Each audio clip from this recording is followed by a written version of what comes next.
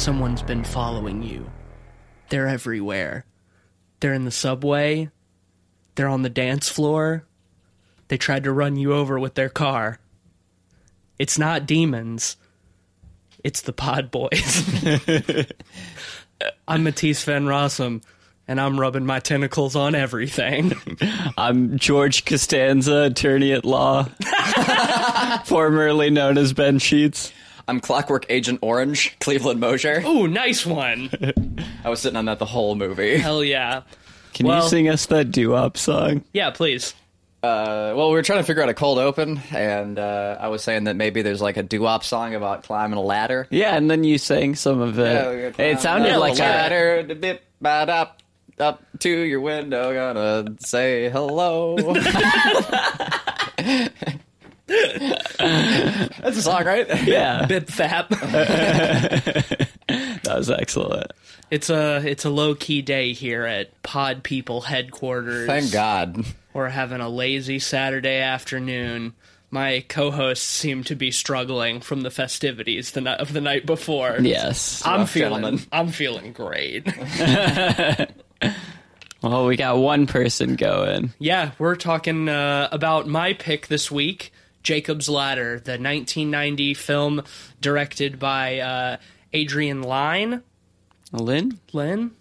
L-Y-N-E? Whatever.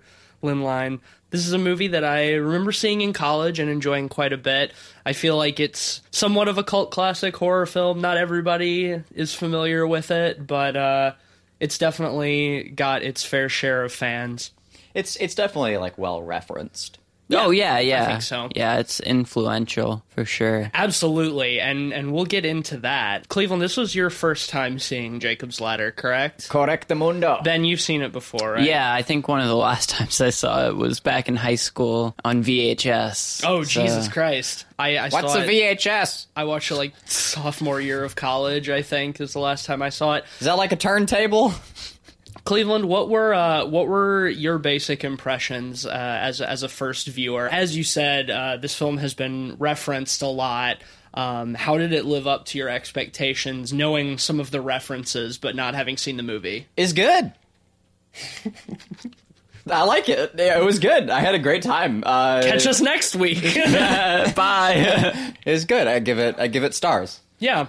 That many. No, I enjoyed it a lot. I think it suffers in the third act. It hits a lull. Yeah. Which is strange because the first and second act do such a great job of building towards something. Towards a climax that kind of doesn't really happen. Tucker's out.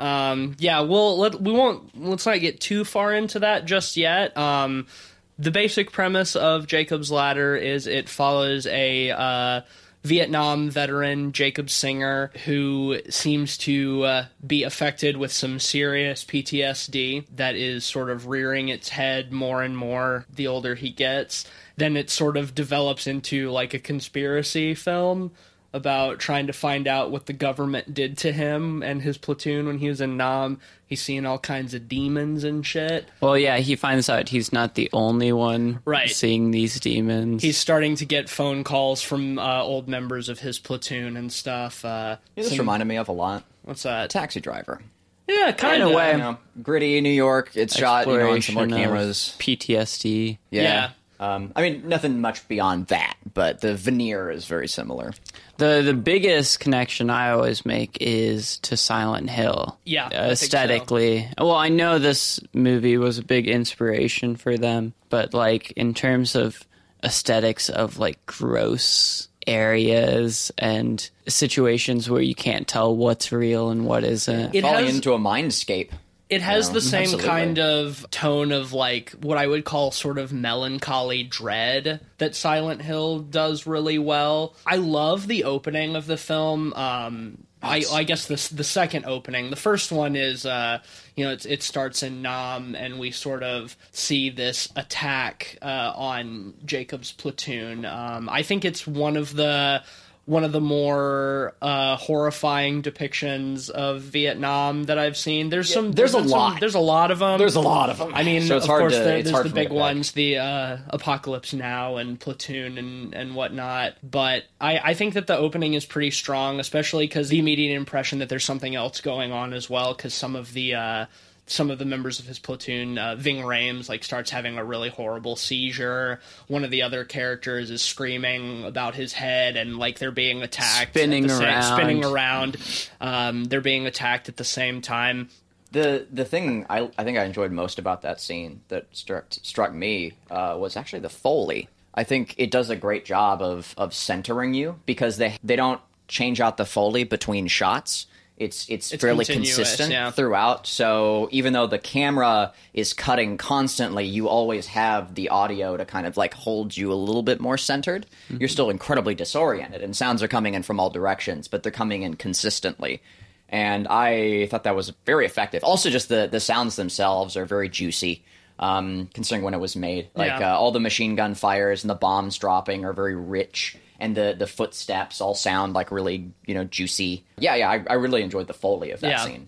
I think in general the sound design in this movie is pretty solid. It does a good job, like you said, of grounding a lot of the more surreal things in this movie in a really interesting way. Yeah, absolutely. Well, at the end of that sequence, we see Jacob, who's played by Tim Robbins, I didn't mention, who does a really great job in this movie in general.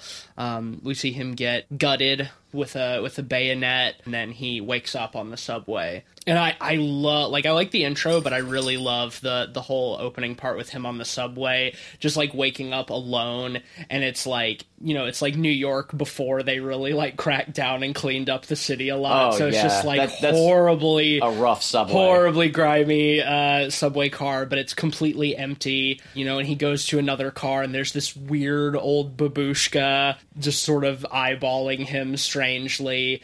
He sees a homeless man sleeping on the train, and he thinks he sees like a tail coming out of the homeless man's coat, and then he has to leave the subway right before he gets a good look at it. It's paced perfectly. Yeah. I love that scene. And then to have him be on this like totally empty platform, and he tries to go up to the surface, but the stairs are like gated off. So he then has to cross the subway tracks and almost gets run over by a train. I love when he dives out of the way and falls on the ground, and you see like the train passing by, and like everybody inside it looks monstrous, but it's going by so fast that you can't get a really good sense of it. Yeah. You can see that it's like underlit and it's like blue, so it's immediately like very surreal and ethereal and nightmarish. Oh, yeah. And just like the isolation of that, it's so Silent Hill. Like it's that's such 100%. A good comparison. I love the final figure looking back at him on the subway too.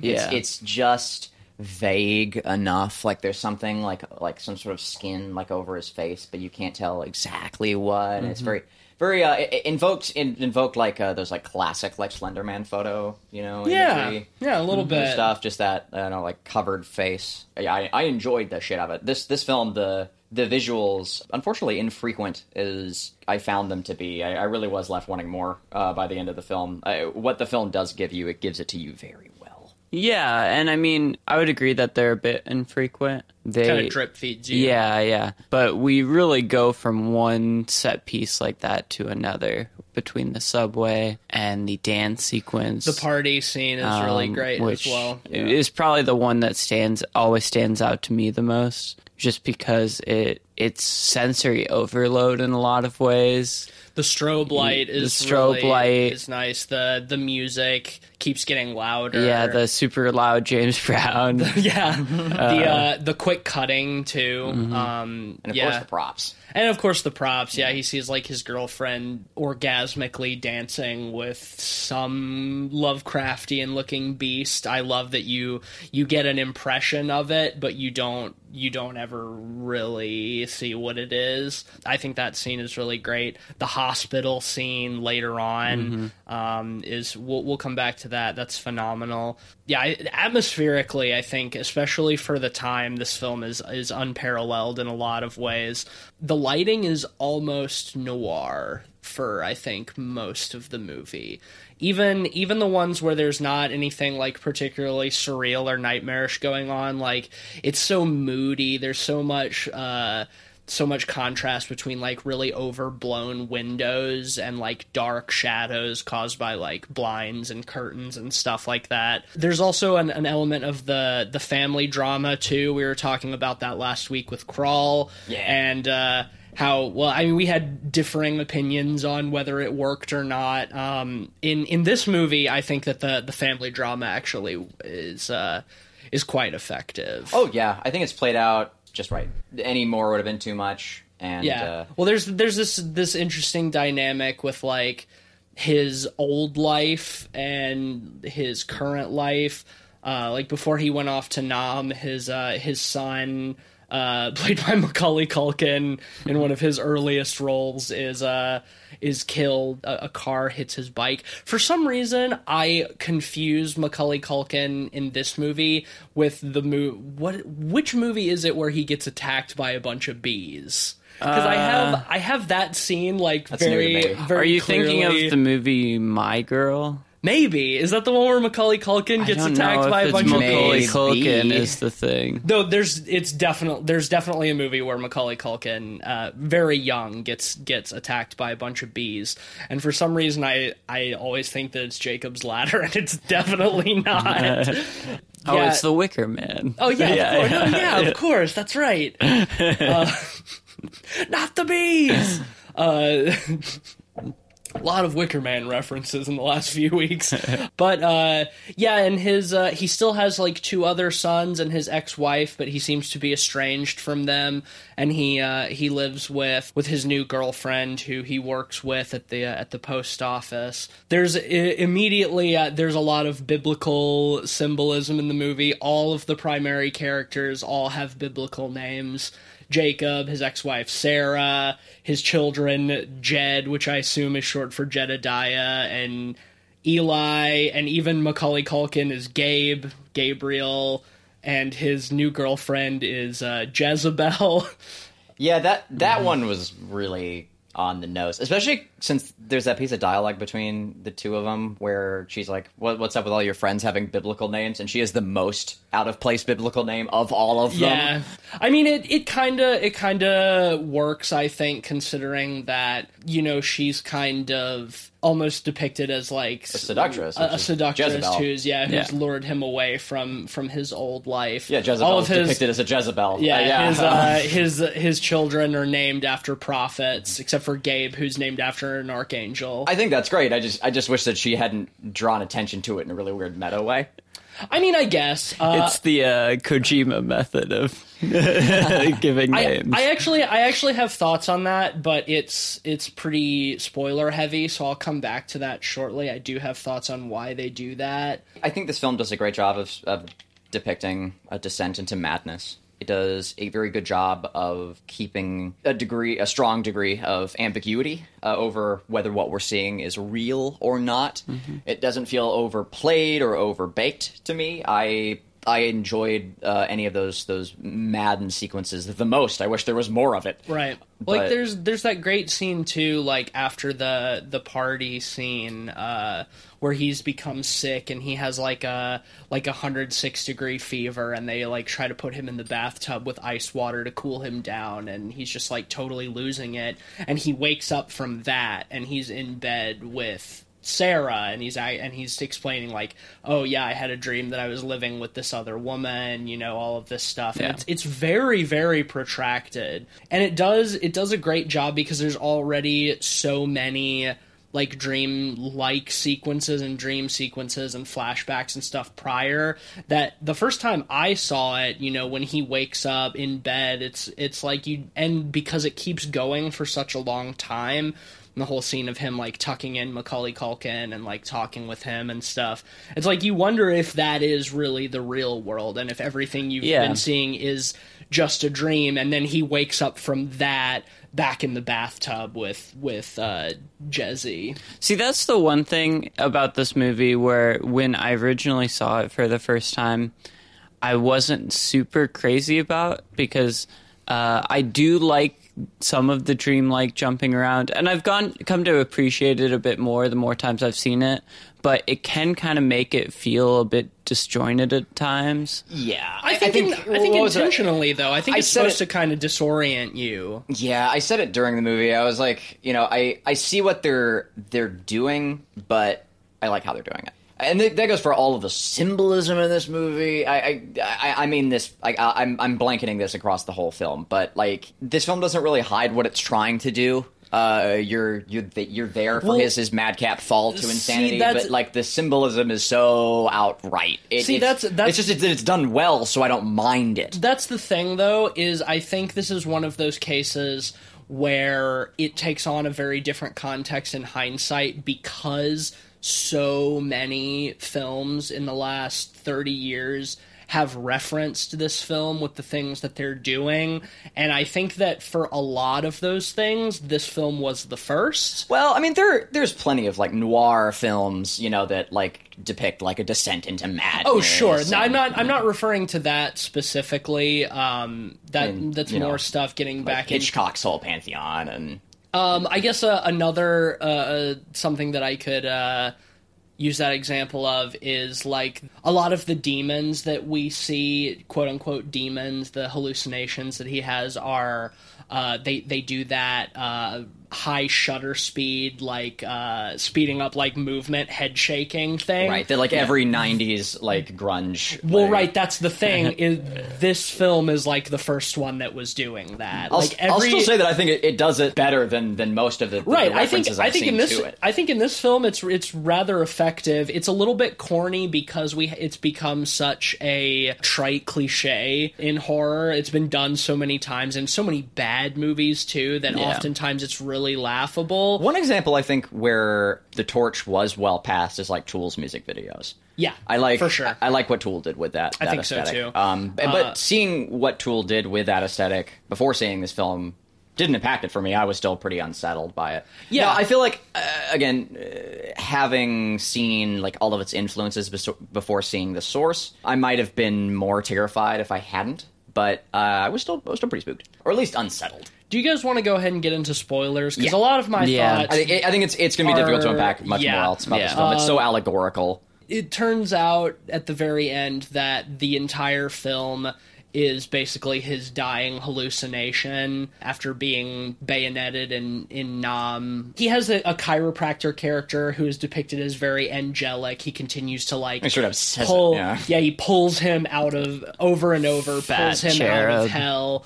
And he has this sort of pretty heavy-handed monologue about the only part of you that goes to hell is the part that is unwilling to let go of life, and that when you come to terms with your death, that the demons become angels or whatever. It's pretty corny, but it turns out to be very literal. And what I like about it too is that it leaves the idea of the supernatural very open to interpretation. You could decide that it's supernatural if you want, but also it's equally just like it's a brain death hallucination.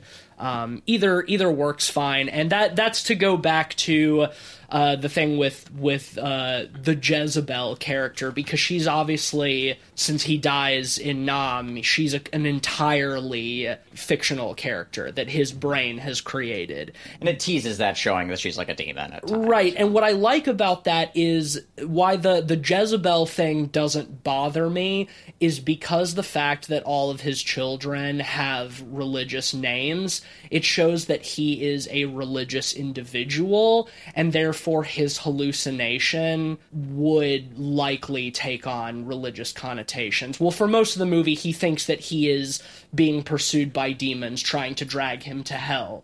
And when he meets with his platoon mates, some of them say the same.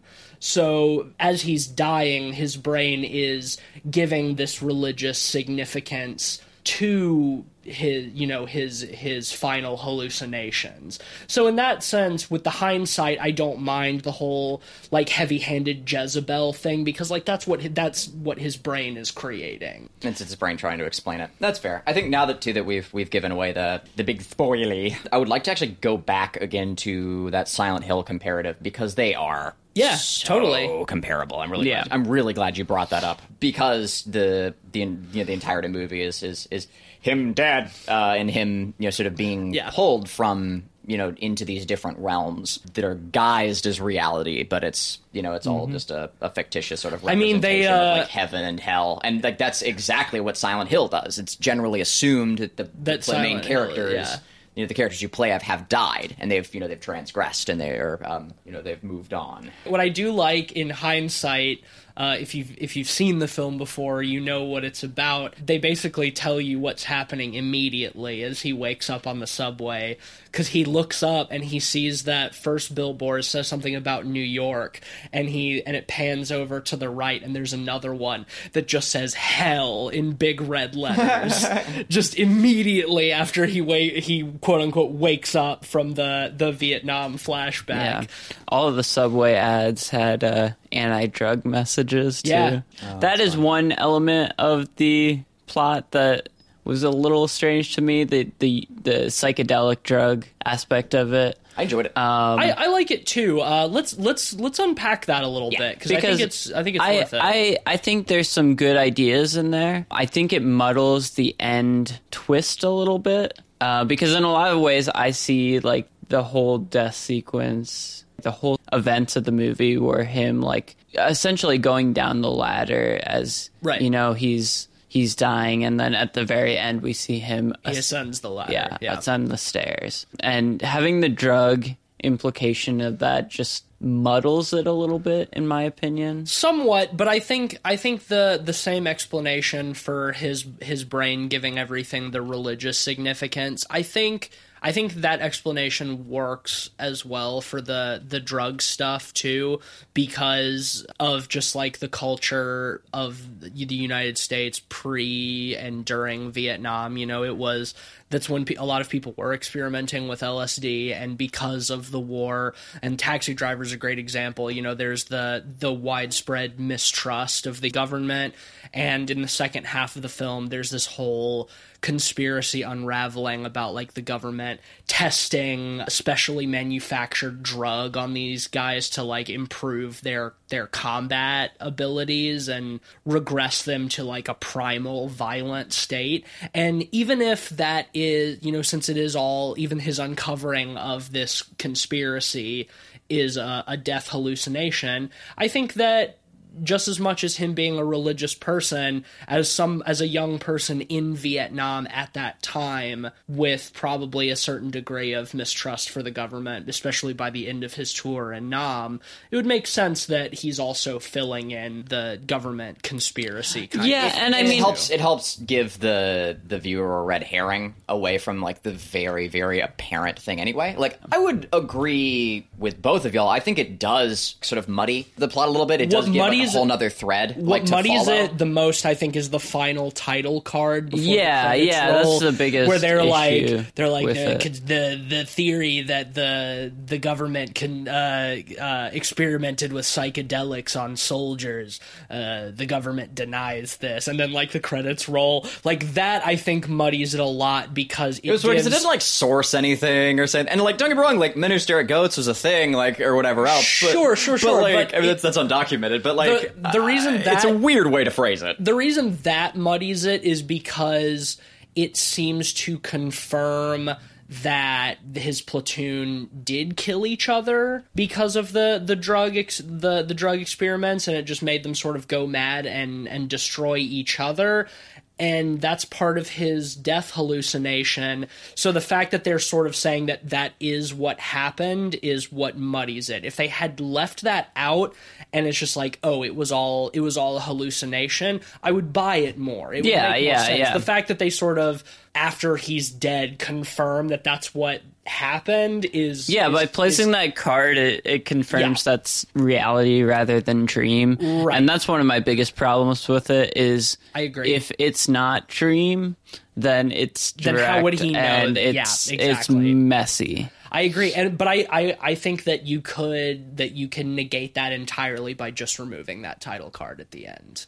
Other than that, it just the whole government conspiracy plot, I think, just serves to disorient, but intentionally. Yeah, the whole film is about disorientation. Which I like. I like that because at the beginning, or in the first act, there is so much of that very heavy-handed, like, religious symbolism. Like, he's fucking flipping through that copy of the Divine Comedy, specifically Dante's Inferno, that has all of the Gustave Doré illustrations, and like it makes it very obvious that like you assume that he is dead and that he is in hell or in purgatory, and then to have sort of in the second half this like have his platoon mates come to him and be like, I'm seeing things like demons are coming for me. It's like, well, shit, what did the government do to us? None of us remember that night that we were attacked. And I think, like you said, it's a fantastic red herring. Yeah, it's a sleight of hand. It's to sort of misdirect away from the very, very apparent religious symbolism. Especially because they commit to it so hard that, like, it is... It's such a huge part of the film. I mean, right. It'd be hard to dissect it from it. To bring up my last point on that subject, that I did like very much, even though the chiropractor character was very heavily symbolic, I very much so liked that they brought in the concept of like popping your joints and having flashbacks, because that's a very like common description with LSD and other psychedelics, is that like there are certain things that can kind of help that can cause those psychedelics to boomerang. Right. Like years down the road, like after you haven't had that LSD or that psychedelic for a long time, the chemicals you suddenly step in the shower and like pop your back a certain way, and then you suddenly have another psychedelic experience. Yeah. And on top of that, it acts as an analog for PTSD, and how soldiers will like sometimes just hear like a loud bang of like a moving truck or something, and like suddenly be right back, on the front lines again or something. And I love that they use that boomeranging concept as an allegory, and that it transfers between both. Oh, that was fucking cool. That was a neat concept, and I think that it isn't overplayed. Mm-hmm. I think they do a really generally a very good job of depicting PTSD in a realistic, not overblown, and also sympathetic manner. I think for the most part, I think everything is so dreamlike that it's hard to take any of that stuff literally. Mm-hmm. So some of it is portrayed realistically, but like they're not seeing demons, but that's their dreams, Right. I think that there is definitely a certain degree of losing touch with reality. Yeah. It maybe not so literal as seeing demons. You're absolutely right about that, and that's why they try to depict that as like government conspiracy. Right. They're not trying to say that that's caused by the PTSD, but his general like mistrust of people and the sort of like flip-flopping and the panicking and the panic attacks and stuff, I think is pretty well handled. Yeah, and I will say that I'm sure that many people do not like the ending. I just at a guess that a lot of people would feel that the ending of this film is a cop-out, and that it's he was dead the whole time, great, because so none of it mattered, etc. Because it's been referenced so much. I don't have much of an argument against that. I enjoyed it. I didn't personally. Once again, though, it was when this film came out, when they did that was not a common trope. When specifically was this film? 1990. It's prior. Prior to the Sixth It had Sense. been done before. Yeah, but it wasn't. But it wasn't as widespread of a trope. Yeah, like it's not.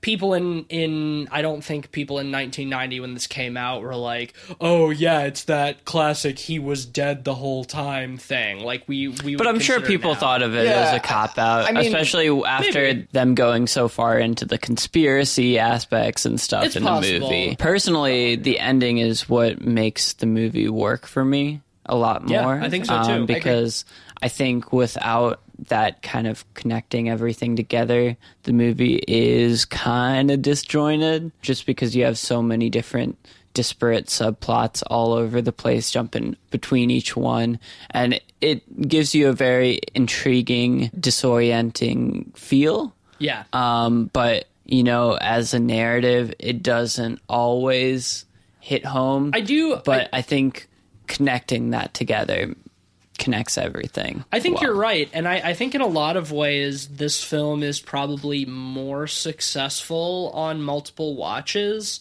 At least it is for me, because I think the first time I saw it, like, I liked how atmospheric it was, but it was very disjointed in ways that I found kind of frustrating until the end, when you have that context that brings it all together.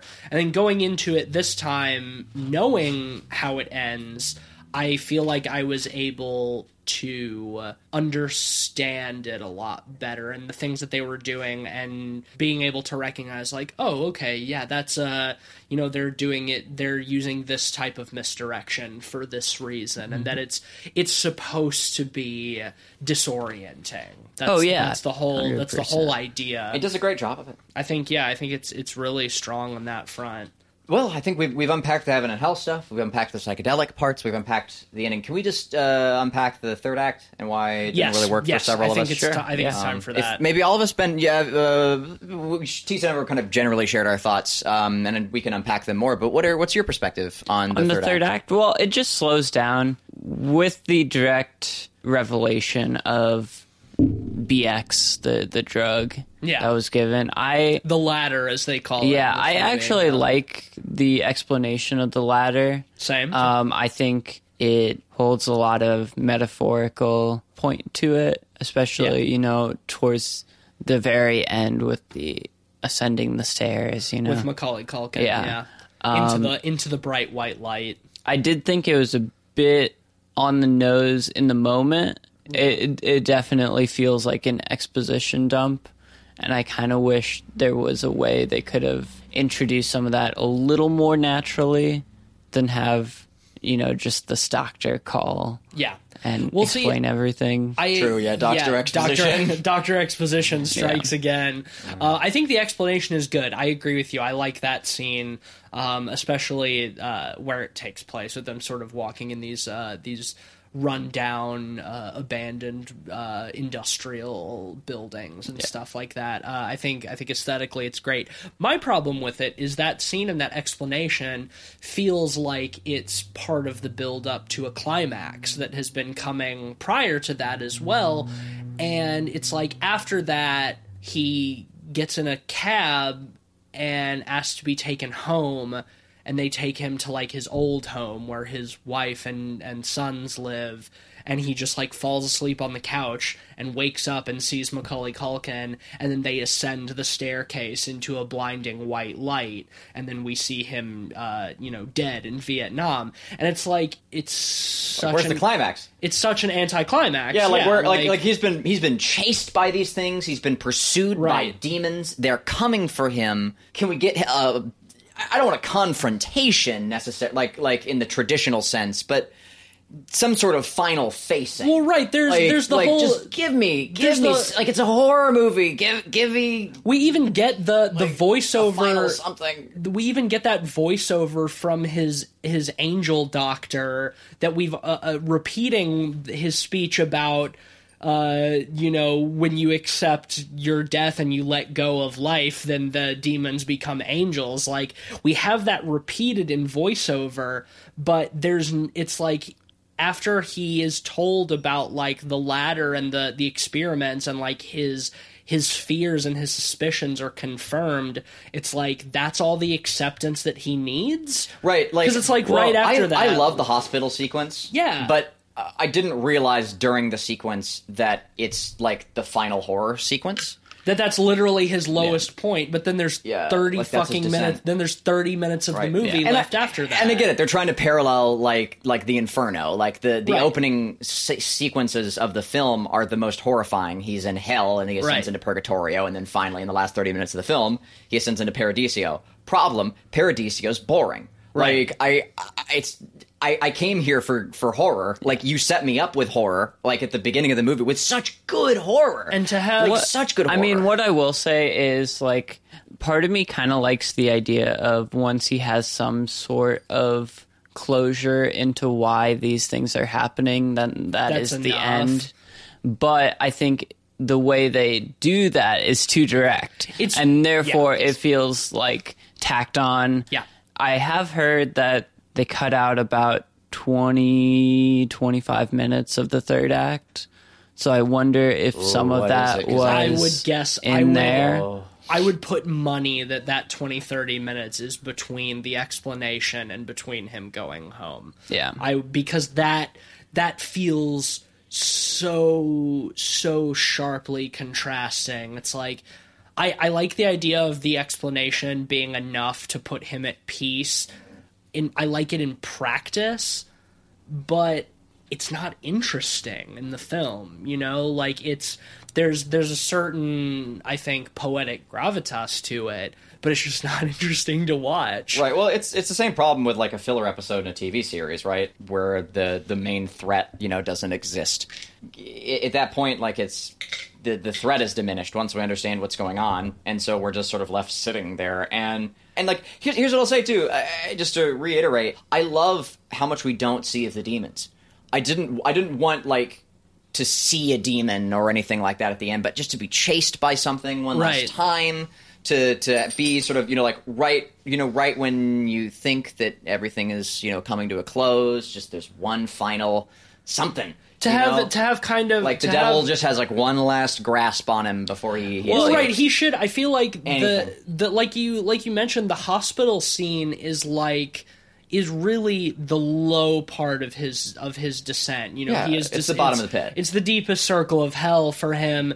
And then there's I think it's like the seventh ring, not the ninth. But then there's it. right, exactly. And then there's like the slight rising with like the doctor calling him, and then they go to set up and get the explanation, and then it just ends with him, you know, ascending to heaven or whatever. And it's like, what the way it should be is after that explanation, that's when he should have his lowest point. Yeah. Where he faces what has been done to him. You know, we have some kind of like ultimate horror, you know, the most inescapable of the hallucinations. And during that, when he's at his darkest moment, that he has his moment of acceptance. I think, and then, you know, from what ascends. I remember, in the original script, Jesse turns inside out and turns into a horrible demon Whoa, monster. yes, please. That would've Where been was great. that? Where was that? Oh, dope! but- Please, why would you Well, cut that? The Maybe whole like story, NC-17 the whole story. issues? Well, I think it just didn't test well with audiences. It would. They changed a lot within the script. The script back in the day went around for about a decade as one of those really popular yet unproduced scripts. I believe a lot that. of big name directors were attached to it at one point or another. I know Sidney Lumet was on it at Really? one That would point. have been interesting. But the script itself, the portrayals of the demons in the script are much more directly demons from Sure. the Bible. And so it's interesting that they're made more subtle in this movie, and I think it's for the best. Oh, God. I think so too, but I do think that being said, like, we needed to have some kind of climax. That just Oh, yeah, wasn't really definitely. there. Well, and I think it poses a problem going from introducing the idea of the ladder and then And then just immediately ending the using movie. it. Yeah. Right. know, Exactly. Yeah, it's like you can go. The drug sends you down the ladder, but you can also go up it. And then- And he does. And the It's like, movie then ends, immediately yeah. Whoa, yeah, does, like and the- it's over. What Right. lazy fucking demons! Like they Well, just, right, they yeah, just that's give the up on thing. him, like because they're hounding him, they're chasing him, and then suddenly they don't in the move, and then roll credits. Like what? Right. Yeah. I mean, he has his lowest psychological point, and then his guardian angel pulls him out of it, and then that's just enough, you know? It's like, you bastards, you gave me such good horror. Right. Like just a little more, just a taste. Right, that's the thing. It's like I even on this watch, and it's been several years since the last time I've seen this movie. It's like in the first couple of acts, I'm like, man, this is incredible. Like, this is even better than I remembered it. And then the third act, it starts to slow down. I'm like, oh, that's right. I'm like, yep, that's right. That's why I didn't love this movie as much. It's just because, like, it does such a good job of building up that, like, really, really horrifying atmosphere. And then it just kind of, you know, poofs out at the very end. And it's like, it's not even really bad. Like, none of the stuff at the end, like, did I find frustrating or offensive. It's just like, you've done such a good job giving me what I want earlier in this movie, and it's like, you just don't deliver at the end, you know? Overall, I still think this is a very solid film. It's a strong movie, and I enjoy it overall a lot. It's just like the third act just does not quite live up to where they're taking it in the first two acts. It's a weird bird, you know. I think that it's referenced for good reason. I think a lot of films pull stuff directly from this movie and things that it does very well.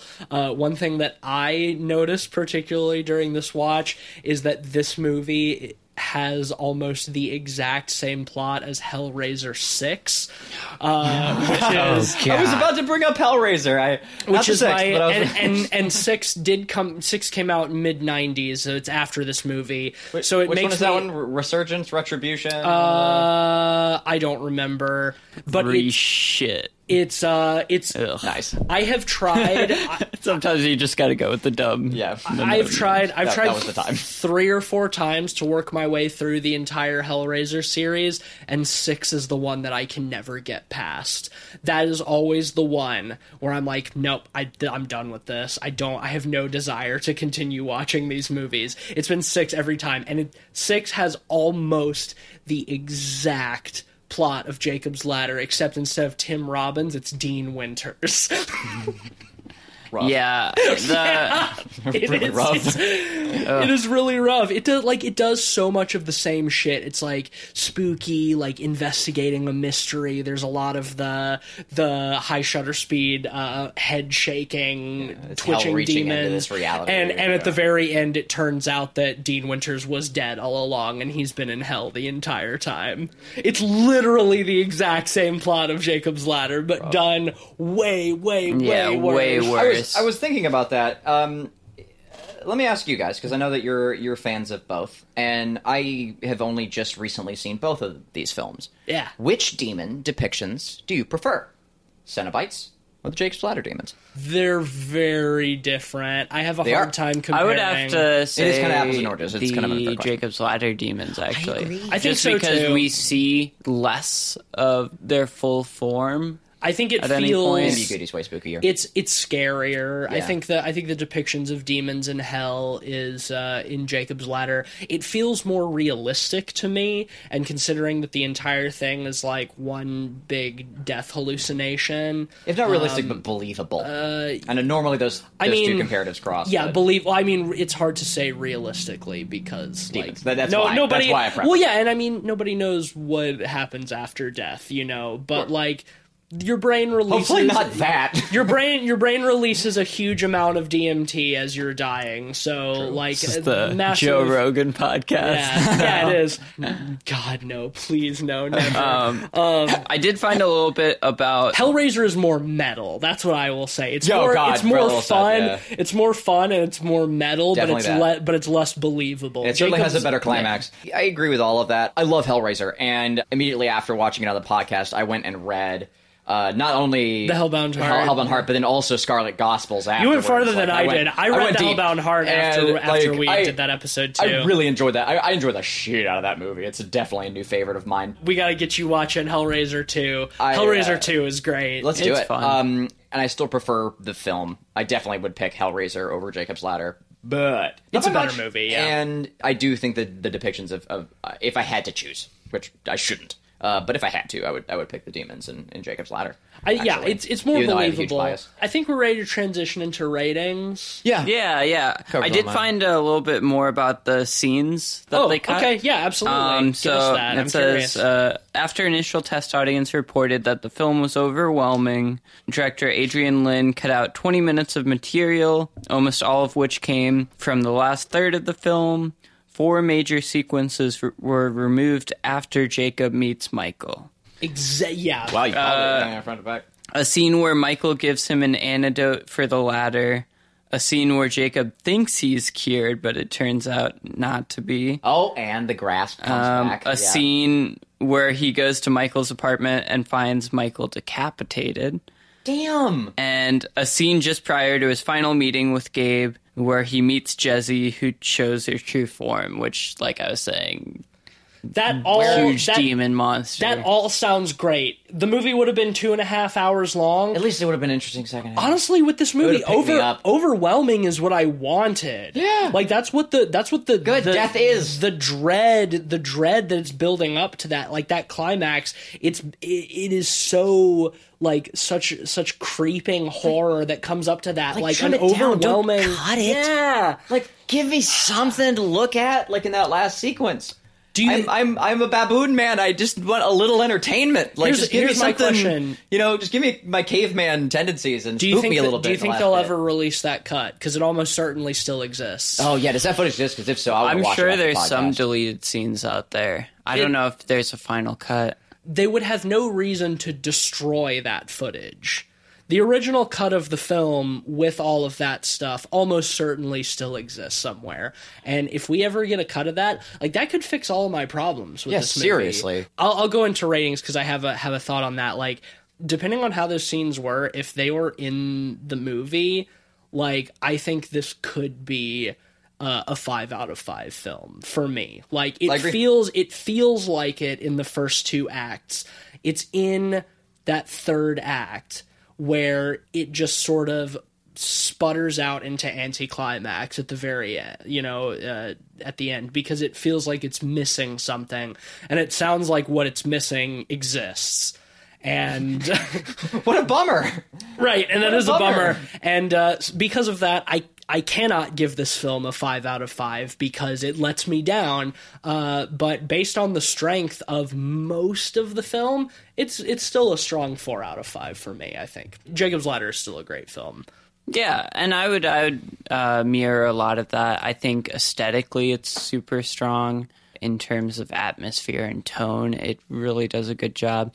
I do still have some minor problems with how disparate it can be with all the storylines at times, and as well as how quickly it wraps itself up and how directly it gives you that ladder exposition. But overall, I think it's a really solid movie. It's a movie that's grown on me upon multiple watches. I would give it a 4 out of 5 too. I'm not going to waste y'all's time just saying the same things. Ditto all of that. 4 out of 5.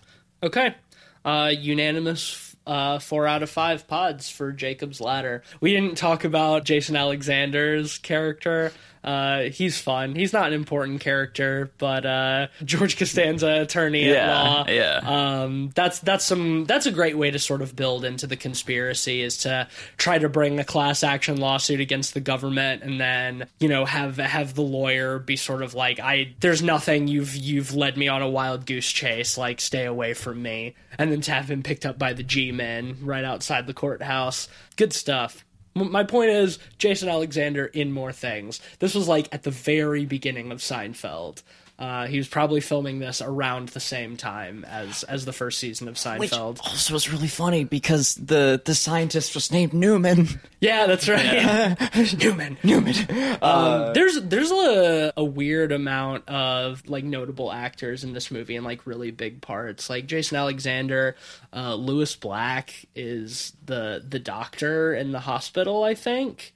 I know Danny Aiello. Really? Danny Aiello is the chiropractor. Ving Rhames. Ving Rhames. Kyle Gass of Tenacious D is in this movie. What? I couldn't spot him. I was looking for him the whole movie, and I think he was one of the platoon mates. Maybe was he the other one who called him who was seeing the demon? No, I don't think so. It didn't look like him. No. But he is credited in this movie. Oh, that's weird. I'm getting flashes of his face, but I can't place it. I couldn't figure out. God, I wish I'd known. I would have been looking too. His character's name is Tony, but like it's New York, and like Tony is the most generic, like Guido name. I will say also Tim Robbins' glasses in this movie that he was wearing kind of made him look like Dwight Schrute the whole time. A little bit.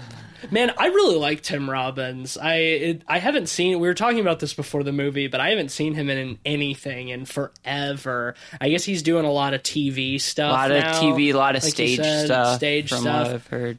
Bring back Tim Robbins. Yeah. Hashtag bring back Tim Robbins. Hashtag bring back Tim Robbins. One last thing before we close out the show. We did watch a trailer after this for a Jacob's Ladder remake that I had no idea happened. I got 2 words for you. Jacob's batter. Holy shit! Yeah. Says it all. I have nothing else to say. You were saying that it just came out too, right? Hadn't even heard of it. I think it came out on VOD VOD. Thursday. That's crazy. And it's coming to Looks theaters. bad. Quote unquote. I don't think it's going to get a wide release next month. Not. Yeah, holy shit. It's I guess it's kind of prescient that I picked this film for this week, right when the Jacob's Ladder remake that I didn't know was happening comes out.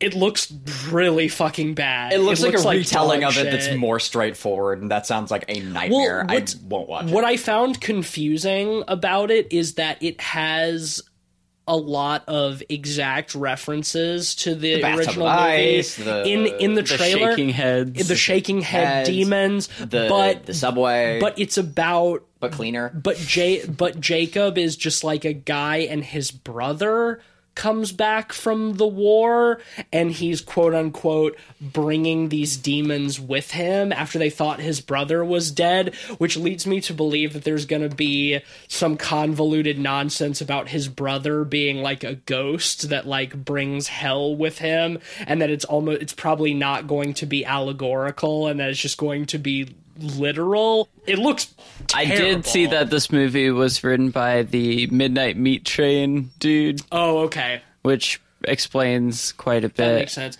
Produced by the people who brought you straight out of Compton. No, proudly stated in the trailer. We all laughed at that. Have y'all seen the Midnight Meat Train? I haven't, no. I watched it a couple of years ago. It's okay. It's got a lot of really stupid things, but it has some fun ideas. Would you call it well written, though? The movie, no. However, it is based on a Clive Barker short story on the subject of Clive Barker and Hellraiser. No. I would not describe it as well written, but it wasn't the worst. But holy shit, this Jacob's Ladder remake looks really fucking bad. I might watch it out of morbid curiosity, but I'm certainly not going to go out of my way to see it. I'll tell you what, interest. if I win predictions... Don't you dare. You know what? I will take that. Oh, you know what? I'm not even going to say it. I'm not even going to say it. Hey, I'm not even going to say it. Why not both? Don't you dare. Don't you fucking dare. Better hope that I don't win. That one of us wins the end of wins the prediction game. I will be taking a flight to where I'm not telling you. Ben will destroy us. You will never find me again. I hope you're excited for 47 meters down uncaged as well. Is it going to be that, The Curse of La Llorona, and Jacob's Ladder?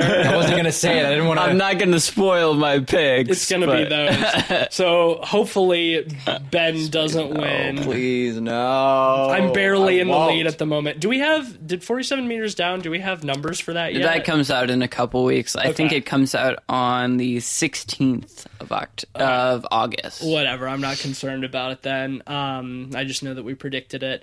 Well, I think that should be the last of Urathang. Yeah, sponsor?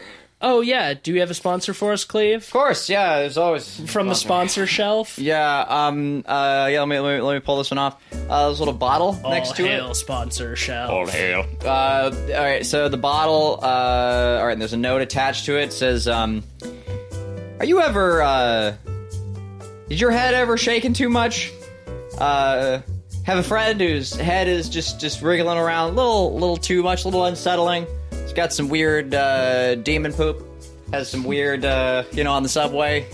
You had is your loved one suffering from getting banged by demons at parties? Don't worry about it anymore. Talk to your doctor about clotidolin. Get your About what? clotidolin. Clotidolin. And let your demon rattling head be gone. Thanks, Clotidolin. Don't think. It says it on the note. Don't think. Okay, shit. I fucked up then. Hopefully they'll still give us our money. Well, I think that will bring us to the end of this week's episode. Next week, we're moving on to Cleveland's Next Choice. And we're going to be talking about a film that you actually haven't seen, Cleveland. I know. But a film that Ben and I have seen and that I love very much. One of my favorites. One of my favorites of all time. Y'all keep going. Probably. Shit, you gotta see Night of the Hunter. It's really good. It's great. I love it, but I won't say anything about it. So I'm like, all right, my intrigue is piqued. The Night of the Hunter.